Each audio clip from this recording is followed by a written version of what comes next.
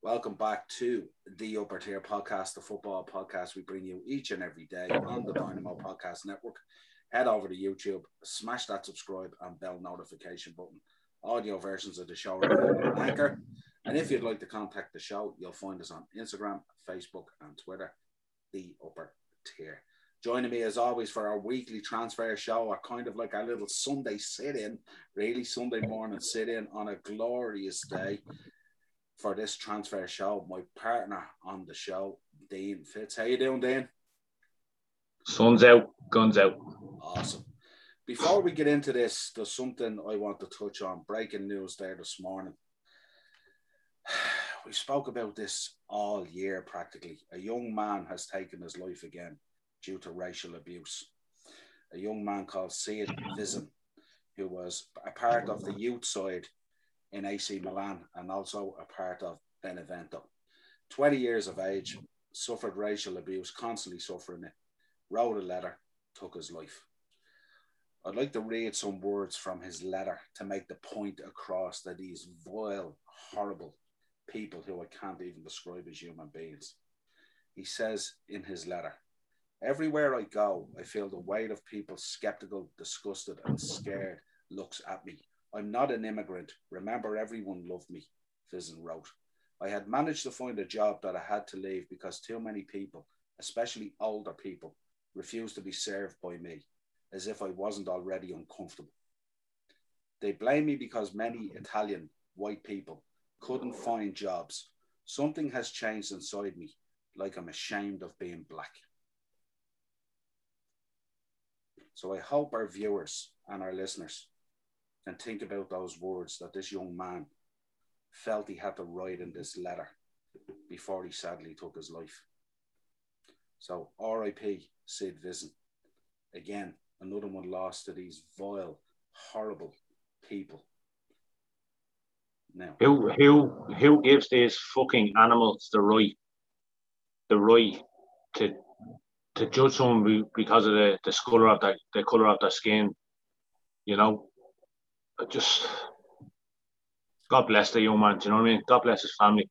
Yeah. So thoughts, prayers, and condolences to his family who now have to live with the scar that society creates, and it's so sad.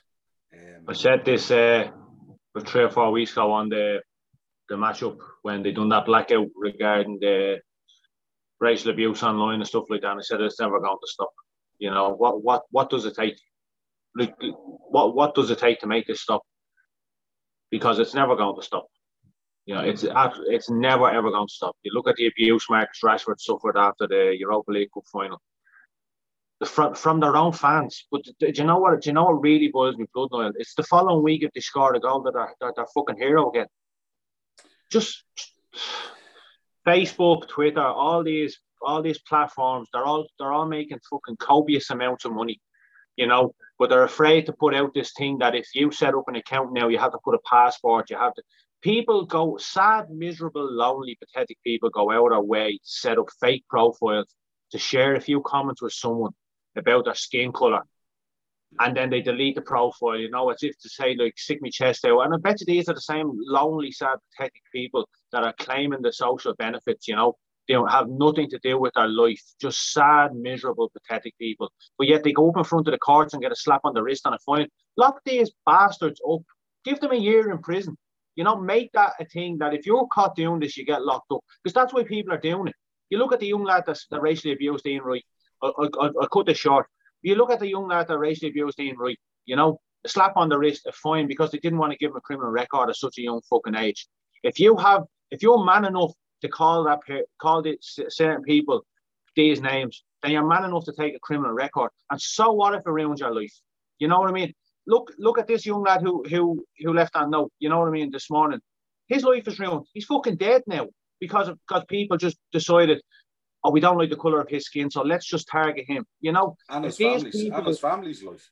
Exactly, they have to live with this forever. But if these people are just going to slap on the wrist and a fine, well, this person has took his life. It's not right. You know what I mean? Something seriously needs to be done about this, and I'll leave it at that because I get very, very upset about it. Absolutely. So rest in peace, Sid Vizin. Let's move on to the transfer show, 6th of June. I don't know. We look at it. Is this? We need to talk about players, but we also need to talk about managers. This week has been an absolute madness. Manager merry-go-round.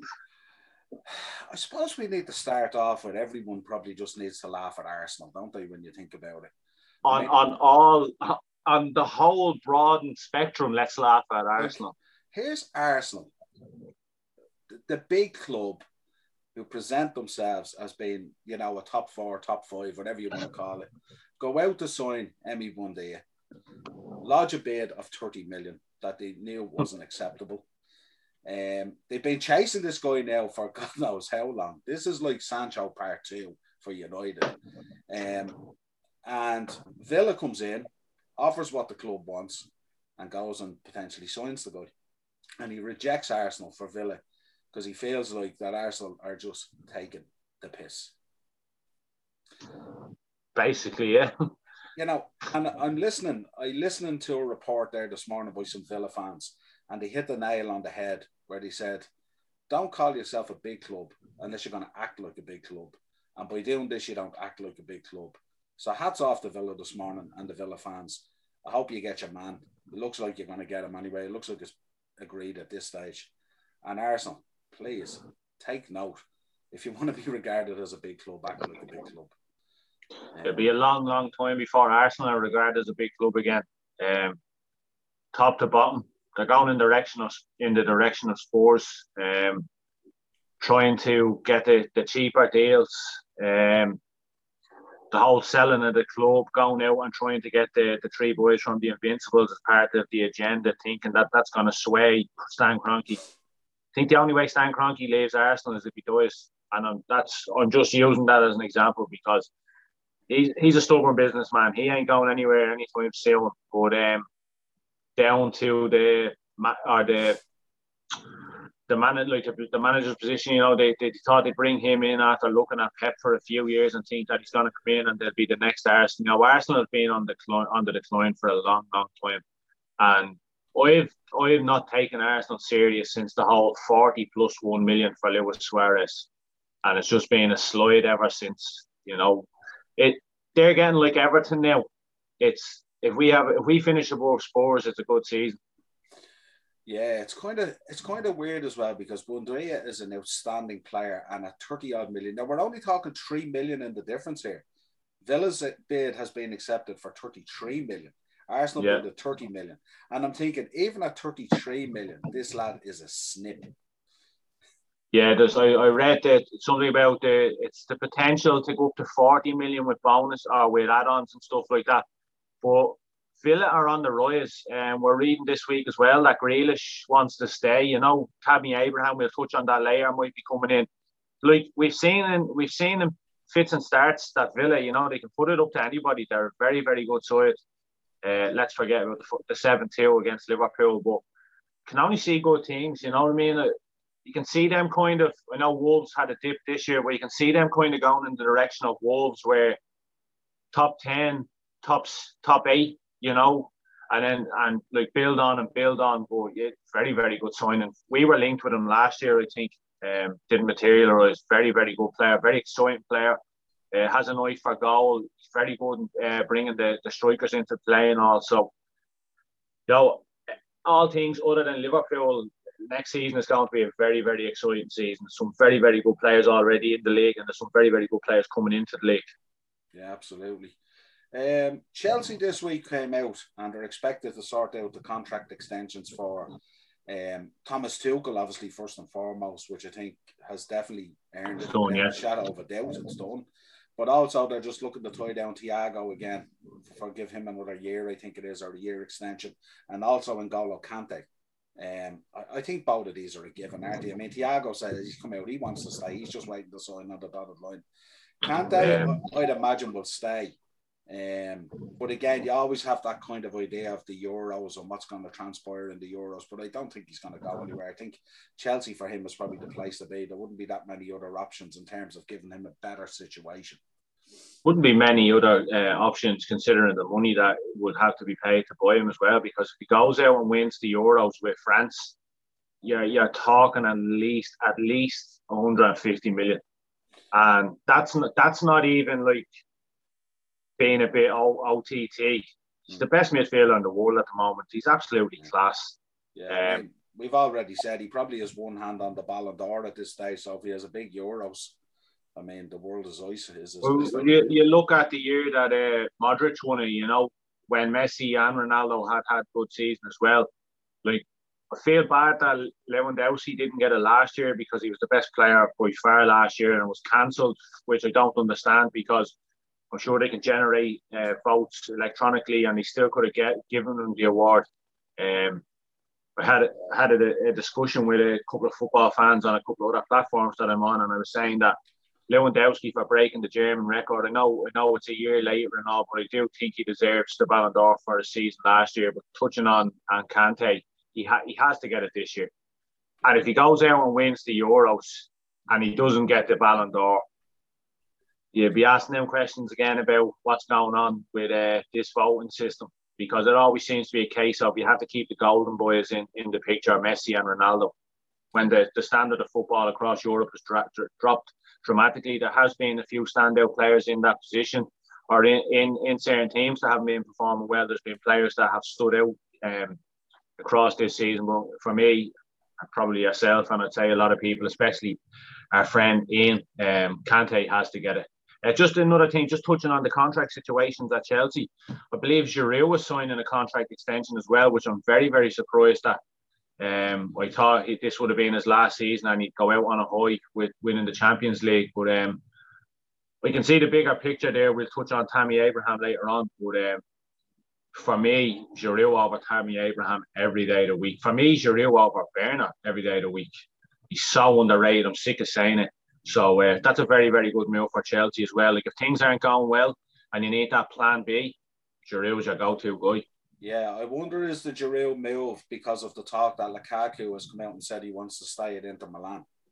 They need that big target man, don't they? Yeah, so they need that option on the bench always to come on and change up again, Plus as well, Giroud was going to do a job for you, and the money you're going to spend on Lukaku was, that's the worry with the likes of Chelsea. If they're not signing Lukaku and they have that money to spare and they're looking at Giroud for me can do the exact same job as Lukaku. There's talk of Varane is only going to be 40, 45, 50 million max. The money's just going to get pumped into other positions, and Chelsea are only going to get better. Well, I suppose the difference there is Olivier Giroud on the bench gives you an option, but on the bench, I'd imagine if Lukaku was coming in from Inter Milan, he'd want to be in the starting 11. Yeah, 100%. He wouldn't be sitting on the bench after the season he's had at Inter Milan. Let's get on to Jadon Sancho. We seem to talk about Jadon Sancho every week. Reports coming out from United this week stating that, they had lodged a bid. It was like they were trying to trash out the bid. It was like 70 million plus 20 million of add-ons. Add-ons of various sort of parameters and stuff like that, winning the Champions League, being World Player of the Year, all these different things that they attach to it. But Christian Falk has come out and said that no bid is being lodged and that no negotiations have started between both clubs, which is kind of contrary to what's being said this week. And especially the fact that it looked as if United were the only one in the race for Sancho, that no one else was going in for him. So they had a free rein to go in there and get the job done. And coupled with the fact that Dortmund agreed with the player last year to give them one more year and then they'd happily move on if the right deal was presented, which is, on the face of it now, is nearly 40, 50 million less than what it was last year. But then we had Fabrizio Romano coming out discussing that Liverpool are still interested in the player. And I was thinking to myself, are we going to get Fabinho part 2? And I'm just wondering, where is this whole thing going? Contrary reports, bids being launched, not being launched, clubs talking together, not talking together. And we had died down. I mean, you haven't heard anything in relation to Liverpool with Jadon Sancho. But having said that, normally when we announce a player, it's when we haven't been speaking about him anyway. Yeah, we're quite secretive on that side of things, But how nice would it be? I'm kind of giving up on my pipe dream of Kylian Mbappe, but how nice would it be now that Sancho is training in England at the moment as part of the Euro squad, and a nice bit of breaking news this week. It's kind of 50-50. Like, if he stays at Dortmund, you're not going to be surprised. But I just have a feeling United are going to mess around. United need to just come out and say, look, there's the money. Let's get the contract sorted. The longer United wait around, this is what pisses United fans off. The longer they leave it and sitting around and haggling over 5 or 10 million, the player is good enough. Just go out and spend the fucking money. Isn't it mad to think? Just imagine a situation where that happened. You already have this tidal wave of hate for the Glazers and wanting them out. Can you imagine if Liverpool were to sneak in there at the last minute and steal Jadon Sancho away from them? I mean, they'd show up and wreck the stadium at this stage. You know what I mean? It's just, it's unthinkable. And we laugh about it, but these are the things that happen, But I'd expect United to sign him because it doesn't look like there's a lot more in there for him. And United obviously want the player and he wants a move. He's good friends with Marcus Rashford and some of the boys there at Man United. So it would make sense that that's where he would go. But again, when you're messing around with these negotiations, this money and trying to pull back 20 million and negotiate these crazy clauses and all that kind of stuff that really aren't always achievable. So really you're washing that 20 million away and you're saying, well, we're really only going to get 70 million for him. When last year you were looking at 120 million. So it remains to be seen, but we'll keep a close eye on it. But interesting the way the conflicting reports are coming out about where clubs are at with the Jadon Sancho deal. Liverpool reporting in the Echo this week. Liverpool, some of their priorities at the moment are to obviously renew the contracts, Alisson Becker and Fabinho. These are a given, really, aren't they? It's just get in there, lads, sort out the contract, sign on the dotted line, give them what they need to be given and what they're worth, and let's move on. Let's not be messing around with that kind of stuff, and let's be focusing on all the other stuff. What you thinking on it? Yeah, as you said, they're a given. I can't see them boys going anywhere anytime soon. The talk of Van Dijk as well. There's going to be an offer put to him as well, and this summer is the priority to work on Mo Salah's new contract. For me, that's the spine in the team. Your goalkeeper, your best centre half, your best midfielder, and don't need to tell people that Mo Salah is Mo Salah. But those four are the spine from the back to the front of that team. If you lose any one of those players or you start coming into the territory of going into the last year or so of the contract and you have all that doubt and the negativity that surrounds it, and you have fans getting filled full of bullshit stories and the majority of fans believe in the bullshit stories, it's only going to cause difficulty throughout the season. You know what I mean? We had it with Coutinho, we had it with Suarez. Those are a given. Every Liverpool is going to be happy when we get the news that those contracts are signed. But just when we get Mo Salah's contract signed, I'll be happy. Yeah, I think that'll happen as well. I don't see it being a problem. It's just, they just have to recognise the value of these players now on the team and, put it on paper and get it signed up, really. Manchester United, who were heavily linked with Varane, seem to have now switched and are looking at the Atalanta defender, Christian Romero. Strange kind of switch there, but I know Varane came out. There's a lot of talk linking Varane at the moment with PSG. So I'm not too sure. Haven't looked much at the Atalanta defender. But looking at Atalanta this year, they give away a lot of goals, but they also score a lot of goals. So I'm not sure whether Atalanta will be the place to be going to for a defender. I'm not too sure.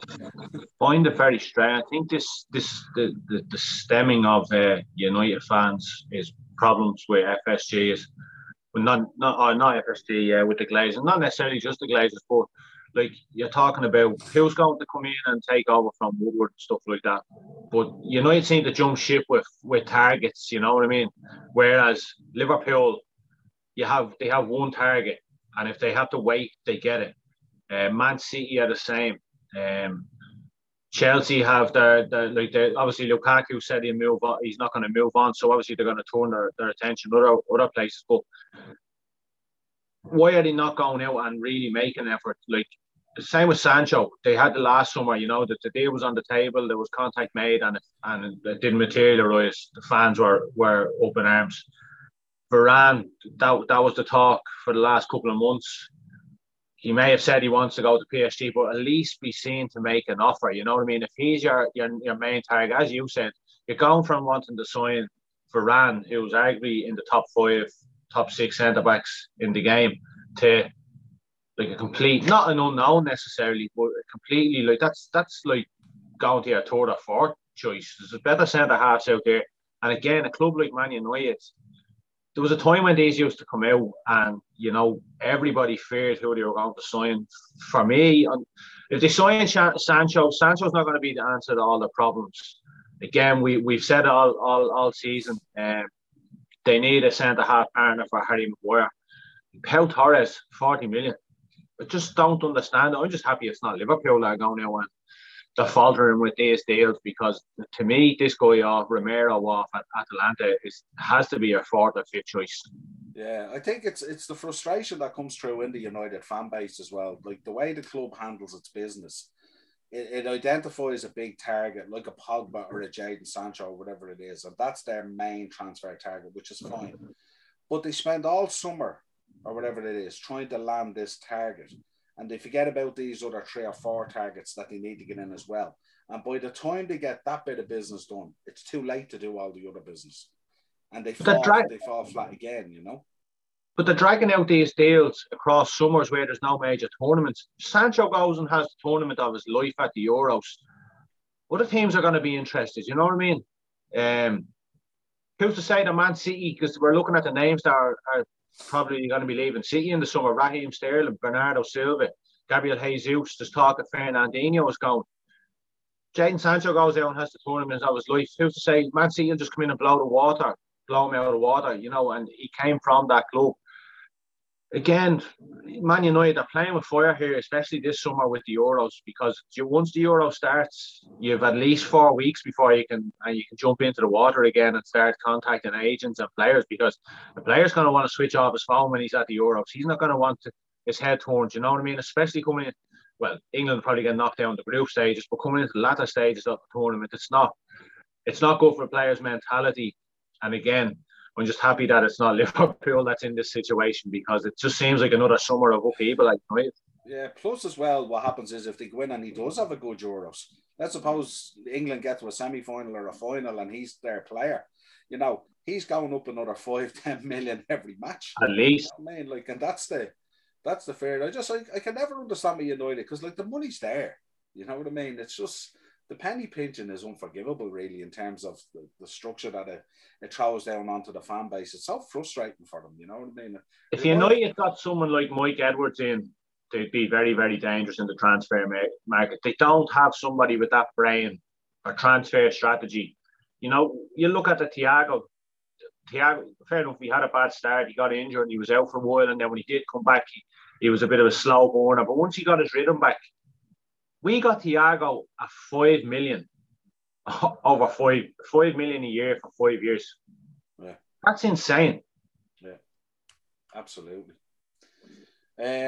Probably the worst kept secret in football, Fabrizio Romano confirmed this week that the exit of Divock Origi is on the cards. It's been on the cards for a while now, hasn't it? It's been on the cards for about 3 years. Yeah. Yeah, it's just mad, you know what I mean? Read another article there yesterday, an interesting one. I wanted to get your thoughts on it.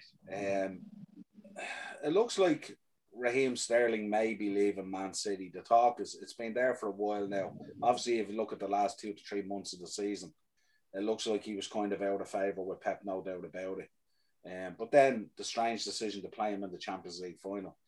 But he's been linked with a return back to Liverpool. And I read it there yesterday, and I'm kind of thinking, it's what you're thinking of. It's kind of like the Coutinho conundrum, really, isn't it? As well. I think it'd be very, very hard for him to build those bridges, won't it? The footballer, I know he was very, very stale this season. And Pep doesn't hang around. If you aren't performing, you're not playing. It's as simple as that. To be one of the best clubs in the world without winning the Champions League, have to throw that in there. Wayne, if you're watching, he didn't win. Yeah, he does. Throwing him into the Champions League final as well. under that pressure after the season he's had, you know, and Reece James kind of carrying him around with a leash. This season aside, though, look what he did last season. Look what he did in the season before when they nicked the league off us by a point. You know, he was one of their standout players. Raheem Sterling, the footballer, would have taken back. Yes, because like Sadio Mane, I don't think he's going to have another season like that next season. He didn't leave Jurgen Klopp in limbo, so there's a relationship to build there with Klopp if he did come in. It is very far-fetched. Would I be happy if he came back, and do I think he could take us up another level? Look, he's a far cry from Divock Origi and Sheridan Shaqiri coming off the bench. You know, on his day, he is outstanding. As much as we like to hate him for the way he treated Liverpool and how he pushed his way out, let's be real. Like, on his day, he's an outstanding footballer. So would I take the footballer back? 100%. But it's how the fans react. The fans absolutely despise him.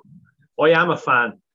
I don't hold a grudge against him because there's more important things going on in life than me thinking about him pushing his way out of the club 4 years ago. So, but there is a strong fan base there that will be at those games week in, week out, and they will find it very, very hard to forgive, let alone forget. Yeah, it's kind of like, I don't know, when you look at the starting 11 that we have in there, and if they're all performing the way we know they can, like if we get back to Sadio Mane that we had before, not the one from this season, and stuff like that, I don't know, does he even get in? I don't think so. I don't see him. I wouldn't see him getting a run of games either, because if he's only gonna look at Jota. Jota came in and he really hit the ground running. But I don't think there was any pressure on Jota because he was just coming in as cover for the three boys, you know. But when he got his chance, he took it. I only see Sterling. It depends as well on the price of the player as well. Like if it's astronomical money, you're not buying him unless he's going straight into the start 11. And I've said for the last 6 or 7 weeks that the front three are going to be a different animal next year. They probably needed a season like this season, you know, like to just think to themselves, look at the standard we were at for 2.5, 3 years. You know, we've really dropped well, other than Mo. But Bobby's numbers as well. I was looking at Bobby's numbers. Everyone's talking about not having a great season. He scored more goals, and he was part of more goals than all the big names that are being thrown around all this season about being great players, like Foden, Greenwood, Grealish, stuff like that. I think next season Liverpool's front three are going to be a different breed, especially Sadio Mane. He's going to come out with the traps big time next year. You know, he's the only player who's really came out and put his hands up and said, I've not been doing well. He went and got the medicals to see if there was anything physical wrong with him. If Jurgen's looking to start the season with Bobby, Mo and Sadio, I just don't see the money being spent on Raheem Sterling unless he's coming in to take one of those positions for himself. And we know Jurgen is loyal, and that's all I'll say on that. I don't see him coming in unless he's going to be going straight to that team and keeping his position. Yeah, I think, to be honest with you, I think the only way he comes in, I mean, he's not going to want to move from a bench to a bench. And I think the only way he comes in is if potentially one of our front three goes. And I don't see that happening this summer. Moving on then, I suppose we'll touch on Spurs. Are supposed to be in a transfer tussle with Chelsea for Borussia Mönchengladbach's midfielder Jonas Hoffmann. Now, I always love these headlines. That's why I love the transfer window so much, because Spurs are in a tussle with Chelsea, and I just start laughing every time you start off with Spurs. Yeah, so I'm sort of thinking, I'm sitting here and I'm Jonas Hoffmann, and I'm thinking, okay, so Spurs want me and Chelsea want me. And I'm thinking, where's the tussle in this? There's absolutely no tussle whatsoever. Do I want to play with the European champions under Thomas Tuchel, or do I want to play with the top 6 side in the Europa Conference who haven't even got a manager? And play for Ledley King in the Europa League or the Europa Conference. You know what I mean? Look, I touch on this sometimes as well with players as well. Like, there's a lot of players nowadays would be happy to go and sit on a bench and pick up a medal. When I talk about this kind of stuff, I always resort back to Danny Ings. You know, he could have sat on the bench, got a Champions League medal, got a Premier League medal, could have got everything with Liverpool. Klopp told him he wanted to stay, but he understood if he wanted to leave. He decided that he was good enough to go and play somewhere every week, and he's proven himself when he's not injured this season. I think he should have went to the Euros, if I'm honest. This guy Hoffman, if he believes in himself that he's good enough, he'll go somewhere where he's guaranteed to play every week, i.e. Tottenham Hotspur.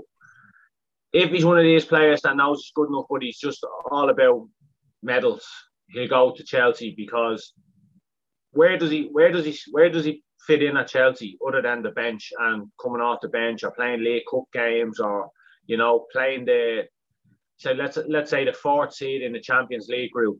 Because who's he pushing out of midfield there? Kovacic, Jorginho was being talked about leaving, but Kovacic and Kante, I don't see them being budged out at Chelsea midfield at all. Kovacic really shone under Tuchel, I think. And then you have Mason Mount, is the first name on the team sheet. Havertz is going to be an absolute. He's just going to really. He's going to set. I said it in January. He's going to set the league alight next season. Werner will eventually start taking his chances. You have Giroud coming in for him.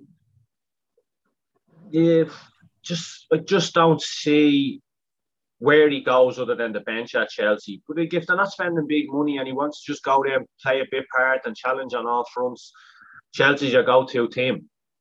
But me, if I know I can play every week, I go to Spurs. But then again, Chelsea will offer more money, and you just have the more exciting prospect. But then again, who doesn't want to be one of the first players to play in the Europa Conference?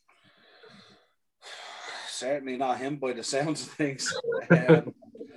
Another player that's come up this week, Saul Niguez, who has been linked a number of times with United again. Looks like he's off to Bayern Munich. 68 million. Nice bit of business done by Bayern Munich. No messing about. We want the player. Write the check. You're on your way to us. No messing about with Bayern Munich when they do their business. Outstanding player. Absolutely outstanding player. I read one report that he could be linked with Liverpool to replace Gini. Jesus, if we signed him, like that prospect of a midfield three picked from Thiago, Jordan Henderson, Fabinho, and Saul Niguez, you'd want to have 3 or 4 extra players to get through there. But yeah, with the players that have left Bayern Munich, it seems like the obvious choice for him, doesn't it? But what a player! He's absolutely outstanding. You've seen him against Man United. We've seen him against Liverpool. I don't watch Spanish football as much as I used to, but anytime I watch that guy, he's a standout player for Atletico Madrid. He's absolutely outstanding. And at that price as well is a snippet. Yeah. Looking at, good that you brought it up, Gini Wijnaldum, and of course, Liverpool, first of all, came out this week saying that they're not actually looking to replace Gini Wijnaldum at the moment directly. But they also, looking at Gini Wijnaldum, it doesn't look like the dream of Barcelona is going to go ahead, and it looks like he may be off the PSG. Barcelona dragging their heels. Very, very, very strange, especially on a free. There was talk of a lesser wage as well to sign there. The whole year, that whole talk was just of that Barcelona deal. We were hearing Memphis Depay is going and Koeman is staying, and I just have a feeling there's something difficult going on in the background there, because as soon as that last game for Liverpool with Palace finished, we heard all this talk that people close to him are going to come out and talk about how it wasn't his decision and he wanted to throw FSG and Liverpool under the bus and all. I just have a feeling that there's something more difficult going on in the background there. There has to be, Noel, because that we just thought that was going to be as straightforward as possible. But the closer it got to the end of the season, I said on here, I said, why is it just not being announced? Why have Liverpool came out and said that they want him to let the fans know what's going on? It's very, very strange that this deal looks like it's not going to go through. PSG have the money to, and look, let's be real. Gini Wijnaldum in any team is only going to make their midfield better. He's a workhorse. He's very consistent. Rarely injured. Yeah, exactly. You know what I mean? Always available. I'm sad to lose him. But when I heard all this shit about people who wanted his advisors and his family and all want to throw Liverpool under the bus, I just say good riddance to that kind of stuff, because if there was issues in the background, Liverpool could easily have come out and said, look, this is the problem, this is what we're having. Liverpool have been loyal to him all through the season. They haven't come out and said anything. He seemed to be one that had the sly dig all the time about, the club can talk about this and ask this person about what's going on. And then as soon as the season finished, we had all this crap about throwing Liverpool under the bus. So there definitely has to be something going on in the background. Someone's making it difficult. Yeah, absolutely. Everton release of 5 players this week. I just hear that word and laugh. I don't know where we begin. You've Ancelotti getting out of there as quick as a NASCAR driver. I've never seen a deal for a manager that happened so quick who's already in a club. But they're releasing this week Josh King, Robin Olsen, Balassi, Theo Walcott, Mohamed Besic make up the 5 that they're going to release, and it'll save them $1 million a month in wages. I'm sort of thinking, how do those 5 players make £1 million in wages a month? It's absolutely ridiculous for starters. Fucking field stamps. You get field stamps for 4 of them anyway. Theo Walcott's the only one who seems to be actually doing something still in the game. But Josh King, that was just leave him at Bournemouth. They could be promoted at this stage. I just want to say that I really feel sorry for Everton. No, I don't. I absolutely love what's going on at Everton at the moment. Couldn't be happier. They're absolute parasites. That's the views of all Liverpool fans, just not myself solely on the upper tier transfer show. That's all Liverpool fans think they're parasites. All the videos I've seen this week, sorry, I know we try and be serious on the show, but all the videos this week I'm seeing about all the tweets and all saying that Carlo's here to stay, and then the absolute hatred he's getting because everyone got so invested in his project. The owners couldn't have been happier. They thought, well, we have a manager of Carlo Ancelotti's caliber, and as soon as Real Madrid just waved at him, he was like, I'm out. I'm going back to Madrid. Could not be happier for what's going on at Everton. Straight onto the Mersey rail, out to Cheshire, straight down to Holyhead and across to Spain. No messing about. But yeah, I'd say he took the ferry and all that. He got absolutely slaughtered at it. Oh, I tell you, whatever's in the house you can keep. I don't need to pack up. You can hang on to it. It's all good. Stop Big Sam and Roy Hodgson doing a Gerard Houllier and Roy Evans next summer at Everton, or next season at Everton. Oh God, there was a talk of David Moyes going back, and I'm kind of thinking, why would David Moyes leave West Ham at the moment, who are absolutely outstanding with a great little project going on? West Ham are flying. I don't see Declan Rice leaving. The Sancho deal now, it looks like that Lingard won't be part of it. You know, looks like Lingard could stay at West Ham next year. They've got a few ball for qualifying for the Europa League. David Moyes, I said this all along, if David Moyes had been left at United to, a bit of time, Roy Keane came out and said about Ole, he needs time. When he was 18 months in the job, he's nearly 3 years in the job now, and it's not going anywhere fast. David Moyes had got time at Man United, we'd be talking about a different prospect there. When he signed that deal, we kind of just knew it was set for destruction. It was like the Pardew 6-year deal at Newcastle. It's only one way to go, especially at a club there. Look at the way United fans are towards the Glazers and all. They turned on Moyes, and it was just a losing battle for them. But yeah, why would David Moyes leave West Ham? They're only going to get better as well. To go from literally with the skin of their teeth staying in the Premier League to the season they've had and missing out on Champions League football, it's not really a disappointing thing for them, because let's be real, they were never going to get top 4. In my opinion, they were never going to get top 4. And where they finished is probably where they deserve to finish. Not only that, I mean, like, if you look at as you said, the season they had last year, a top 10 finish this year would have been outstanding. Outstanding. But they were absolutely brilliant, and like he was a huge shout for manager of the year as well. I know we had him in most of our picks.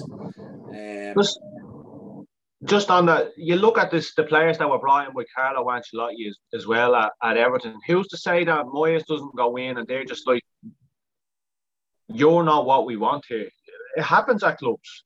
So what happens if he goes back to Everton and Everton have a very, very bad start to the season and players are talking about, we don't want to be here and play for him. They were set in their ways under Ancelotti. You know, what happens if he goes back to Everton, doesn't work out and he gets sacked? Well, Carlo was a big part of Hamas going there. So he was a big player for them this season when he was in the side. I know he got injured and he was in and out with injuries, but when he played, he brought them into a different level. In fairness to Everton, you know. Fabrizio Romano reporting this week as well that Liverpool are not in for Bissouma. I was a little bit disappointed in this because I was hoping this is when we might get across the line in terms of that Gini Wijnaldum conundrum. But yeah, a little bit disappointing. That's what was reported. But again, in Mike Edwards' fashion and way, that doesn't mean it won't happen. Let's talk about Spurs for a minute. We have to talk about this Antonio Conte situation. It's just, you know, it's happened in a very Conte way, hasn't it, when you think about it? He's gone in there, met with the club, ironed out the contract, stated kind of what he wanted, put together a transfer budget, put together his transfer targets. And now news is coming out from the club to say that at the meeting it was yeah. But when the paper arrived, it was no. And last minute he's pulled out. And this is on the back of an Italian sporting director going in there as well, wasn't it? There's a contract signed for that as well. It's going in. I think it was it the lad off Juventus?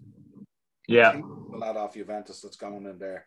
And you're looking at that situation and you're thinking, you know, if they were to get Conte in there and they had that sporting director in there and they make a few signings, you could see Spurs with a big chance this season of potentially getting some silverware under Conte because everywhere he's gone, he's brought success. Went into Chelsea and won the league in his first season. He went to Italy and really made a statement, winning the Serie A and breaking the stronghold of Juventus. There's something for me. Daniel Levy has to step away from Spurs. The owners aren't going to be happy. Fans are going to be very, very angry. I presume they are if they're listening. You're seeing expressions. He's certainly not happy. When the managers, especially as Man United too, we're nowhere solely talking about sports here. With the player or the managers that are free to talk now, you know, you have Zidane probably going to go to PSG, Conte, Pochettino, Allegri, Ralph Ragnick or whatever, I can't pronounce his name.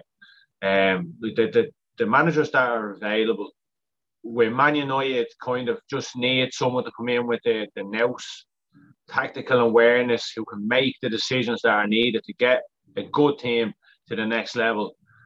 And Spurs who are just on a massive decline. I talked about this with Graham a few weeks ago. We were talking about and we're saying that Spurs can't go anywhere until they get a manager, and the longer they leave this, the more it is likely that Harry Kane is going to leave. Gareth Bale, there's talk of him retiring now. If Spurs don't get the man that's needed to come in there and turn everything around there, and Kane goes, Bale retires, and he goes, it's like he'll go anyway, even if he doesn't retire. Son could leave. See Spurs just really, really falling away from the top 10 in the league, and that's not being far-fetched. If they don't get this summer right, they're going to go downhill rapidly. Well, they've been backed into a corner, really, haven't they? Because they've really only got a week to get this sorted because the Euros start next week. And once the Euros start, then everything is up in the air and turmoil starts and all that, and no one's really signing at them. So I think they've really got a week to get this sorted. And I think, as embarrassing as it might look, I could see a situation where they roll back and give Conte what he wants. I don't see any other option for him. I was just going to say that. I was like, if I am Spurs, you have to go in and give Conte exactly what he wants. It's Conte or Poch, okay? Poch comes in because of the whole love affair maybe shouldn't have been sacked. If Poch comes in, he might be able to get Kane to stay for one more year. I know Kane is 29, or I think he's 29, is he? 28, 29, yeah. 28, 29. If Poch comes in, he could get him to stay for one more year. If Conte comes in, the manager of that caliber sits down with the club captain, tells him what he wants, tells him the project that's going to be in place. He's not a bullshit, Conte. He'll come in and he's set in his ways, you know what I mean? If there's some money available there and he can add to what's there already, get a settled back line, replace one or two in the middle. He's very, very capable of doing that. I literally was just going to say that when you said it, they have to go out before the Euros now and get him in and have a chat with the players via Zoom meeting or whatever. They need to get they just whatever he wants, just give it to him, because he's an exciting manager. You know, he's won trophies wherever he's gone. He's gonna come in there. Players get excited playing for managers of that kind of caliber. You know, if they don't get Pochettino or they don't get Conte, I'm going to use Celtic as the example. My uncle's a season ticket holder. All Celtic fans were happy for Eddie Howe to come in. You know, young manager. Look what he did with Bournemouth with not much of a budget. And now they're going for a guy who's playing in the tour, I think the Greece tour division or something. He's managed in the last 25 years and he's won nothing of note. And they're talking about he's an up-and-coming manager. You know, things can go really, really wrong. If the wrong man comes in at Spurs have a bad start to the season after losing Harry Kane and Bale is gone. You can just see absolute, especially with building a new stadium. You know, like one of the best stadiums in football at the moment. You know, when it's packed out, it's a great place to be. They just need that right decision to make things turn in the right direction again. And my fear, and I'm sure Graham feels the exact same way. If this isn't sorted soon, there's a really, really dark time on the horizon for them. Yeah, it's kind of like I nearly describe it as a top four project with a bottom four approach. And it is really worrying for Spurs at the moment. I mean, look, and the thing about it is, I know all the focus is on Kane at the moment and on the manager, but there's a lot of other really good players there as well who might start getting their heads turned as well, who are involved in the Euros or whatever it is. You know what I mean? And I think for Spurs, you know, they've been dragging their heels on this. You know, the Ryan Mason thing was very, very strange, and even his approach was very, very strange when Ledley King was there.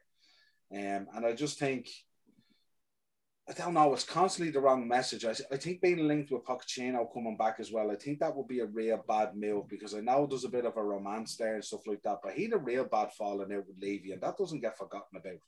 And I don't know whether they would give Pochettino what they agreed to give him to get him in. Whereas I think with Conte, they'd be more inclined to deliver on what they promised to him, because they know he's a hothead and a lunatic, and they know he'll just walk out the door in a moment's notice. Doesn't give a damn.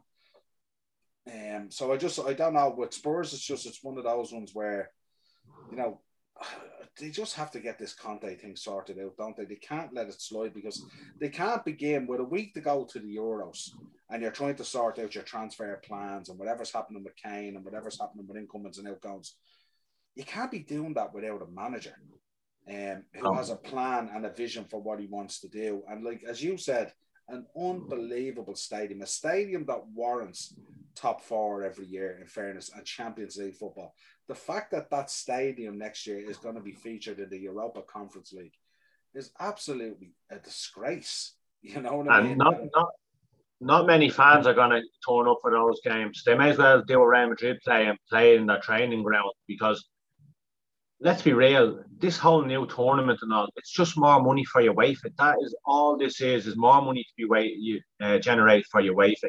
Sports fans aren't going to want to go. You have the loyal fans who want to go every game, but they're not going to sell out for those games. Plus, as well, you talk about the money that they're making from the NFL from hosting them games as well. Like, you just have to give Conte. It's not like he's an unknown manager and he's coming in with all these demands. The man oozes respect. You know what I mean? He demands respect, and he deserves respect for what he's done in the game. If Levy's sitting there haggling with this guy and telling him, like, you know, you can't have this, you can't have that, kudos to Conte for saying, I'm out. Yeah. But the only way from this is down because, look, if he comes in and he's not doing a good job, as you said, Conte is the type of man, if he comes in, he's not doing a good job, he'll be the force to walk. Yeah. But if he comes in with all these demands and he takes Spurs in, we're not expecting Spurs to get Conte in and win the league next season. They just want to see not a gradual like incline in performances and stuff like that, and stuff like that. He's going to come in and steady the ship. He's going to come in and make things better. He's going to come in with that style of play that won him a league at Chelsea, that won him a league at Italy, or with Inter Milan. And there's one or two exciting players at Inter Milan who love working with him. And who's to say that him coming in there, he doesn't bring someone like Barella or Bastoni? I know it seems far-fetched, but these are the types of names that you're thinking will go to play for a manager like Conte. Yeah, well, it's not unfair to touch on those things either when you look at the financial situation at Inter Milan, where players had been waiting 2 and 3 months to get paid and stuff like that. They may be looking for an option, and that option very well could be Conte at Spurs. But I think that's where the falling out was. It wasn't necessarily about his package. It was about the package that was presented in terms of players in and players out and whatever the transfer budget would be. And I think that's kind of where Spurs, I think, either rolled back a little bit on it, basically on what was spoken about, didn't end up on the piece of paper, I think. And that's where he turned around and goes, if this is how we're going to start, then we ain't going to start. They're in a very precarious position because if they don't have much money to add to what's there, and it's a case of they have to sell Harry Kane to buy, it's not looking good for them at all. It's not looking. They sell Harry Kane and make the wrong transfer. Come here, every transfer is a risk nowadays, unless you're going out and you're buying a Kylian Mbappe or an Erling Haaland, where you kind of know that you're going to get what you paid for out of them. That's the dangerous thing with Spurs. If they sell Harry Kane, because that's the only option they have to make like viable funds available to bring in better players. Yeah, it's just. Well, see, it'll cause a ripple effect, because what happens is if you don't have a manager in place, you can't present a plan really that's a real meaningful plan. So then you have Harry Kane goes out the door. Does Son suddenly rock up the door and say, I want out of here as well? We're hearing that Harry Winks this week had been linked with Man United. Now, whether it happens or not, I don't know, but he's been linked with it. This is Harry Winks rocking up thinking. Harry, who is he better than in the United team? He's not better than Fred. He's not better than Scott McTominay. I don't give a shit. I just don't think he's better than any. If Harry Winks, if fairness, he's better than Fred. He's not better than McTominay, but he is better than Fred. All right. Maybe Fred. But if this is the players that Man United are linked with, Kieran Trippier to come in from Atletico Madrid and Harry Winks off Spurs, Ole at the wheel, baby. I'm all for it. Well, Trippier, I think, would be a good addition in terms of there, because they don't really have cover for Wan-Bissaka. And I think between the two of those, when you think of the season Trippier had at Atletico, was outstanding. And certainly he would be challenging Wan-Bissaka. Certainly at a bigger level than I would think Telles and Shaw, if you like, in terms of competition. The thing with Trippier, Noel, sorry. For me, you're not buying Trippier unless he's taken over that right back position, because Trippier is too good a player to come in and sit on a bench, as is Aaron Wan-Bissaka. So that day is not going to happen. I do not see that happening whatsoever. Trippier is only going somewhere where he's guaranteed he's starting at right back. And I'd like to hear Mark and Darren's thoughts on that. Yeah, great name to sign. You know, he's gone to the Euros with England. He's just won La Liga with Atletico Madrid. Very, very good player. Still only youngish. And Wan-Bissaka is Wan-Bissaka. He's an absolutely outstanding right back. As much as we hate United, like, I always give credit where it's due. He's an outstanding right back. Just don't see why bring in someone that good to sit on a bench, and vice versa. If he was to come in, would Wan-Bissaka be happy to sit on the bench? I don't think so. Well, I suppose the argument there is, if you want to bridge that gap with City and you want to be competitive in the Champions League, you nearly have to have 2 11s. And the thing about it is, someone has to sit on the bench, but you have to have a similar quality. And I think that's where City at times are so successful, and Chelsea to an extent as well. they have like for like changes on their bench. And I think that's where we kind of fall down, Liverpool. And it's definitely where United fall down. When you look to the bench, the options on the bench are not really there. And I think in order to be competitive, that's where you need to be. It's actually the strength of your bench that generates the performance levels in the starting 11 that drive them to a higher level or potentially give you the option to change it out. So I don't know whether, I suppose it is a conundrum with Atletico winning La Liga. Like the conundrum is, do you stay at Atletico, the Spanish champions? But in reality, are Atletico going to retain La Liga this year? I would doubt it. No, not with the talk of Saul Niguez going. Like, he's the spine of that team. You think if he goes, there's a domino effect then. Trippier might be looking at, look, I've had me couple of years in Spain. I've won La Liga. It's time to go back home. Yeah, I don't know. He could have the mentality of Lukaku and say, no, I want to stay here. There's an exciting prospect.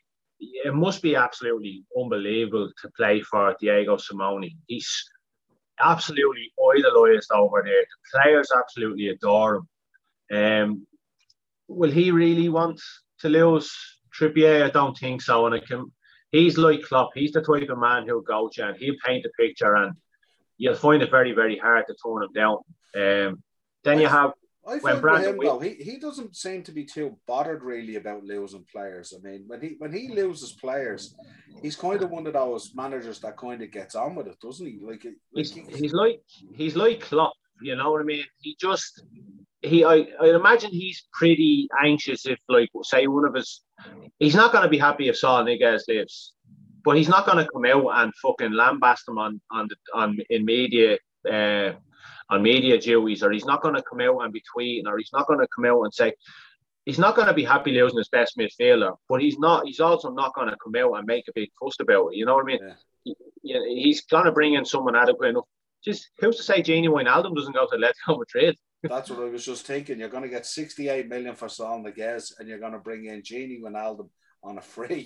And I'm thinking that would be great business for Atletico Madrid. Absolutely outstanding business. Just on the Trippier thing as well, like when Brandon Williams came through at Man United as well, there was talk of him being the next Gary Neville as well. You know, Ole obviously doesn't trust him. He's a bit of a lunatic as well, isn't he? He jumps in. He's like Liu Kang out of fucking Mortal Kombat when he's jumping in for tackles as well. Yeah. You can just see it in him. He's that Man United till I die. He just wants to upend people and take their salt. But I imagine he'll move on then, possibly.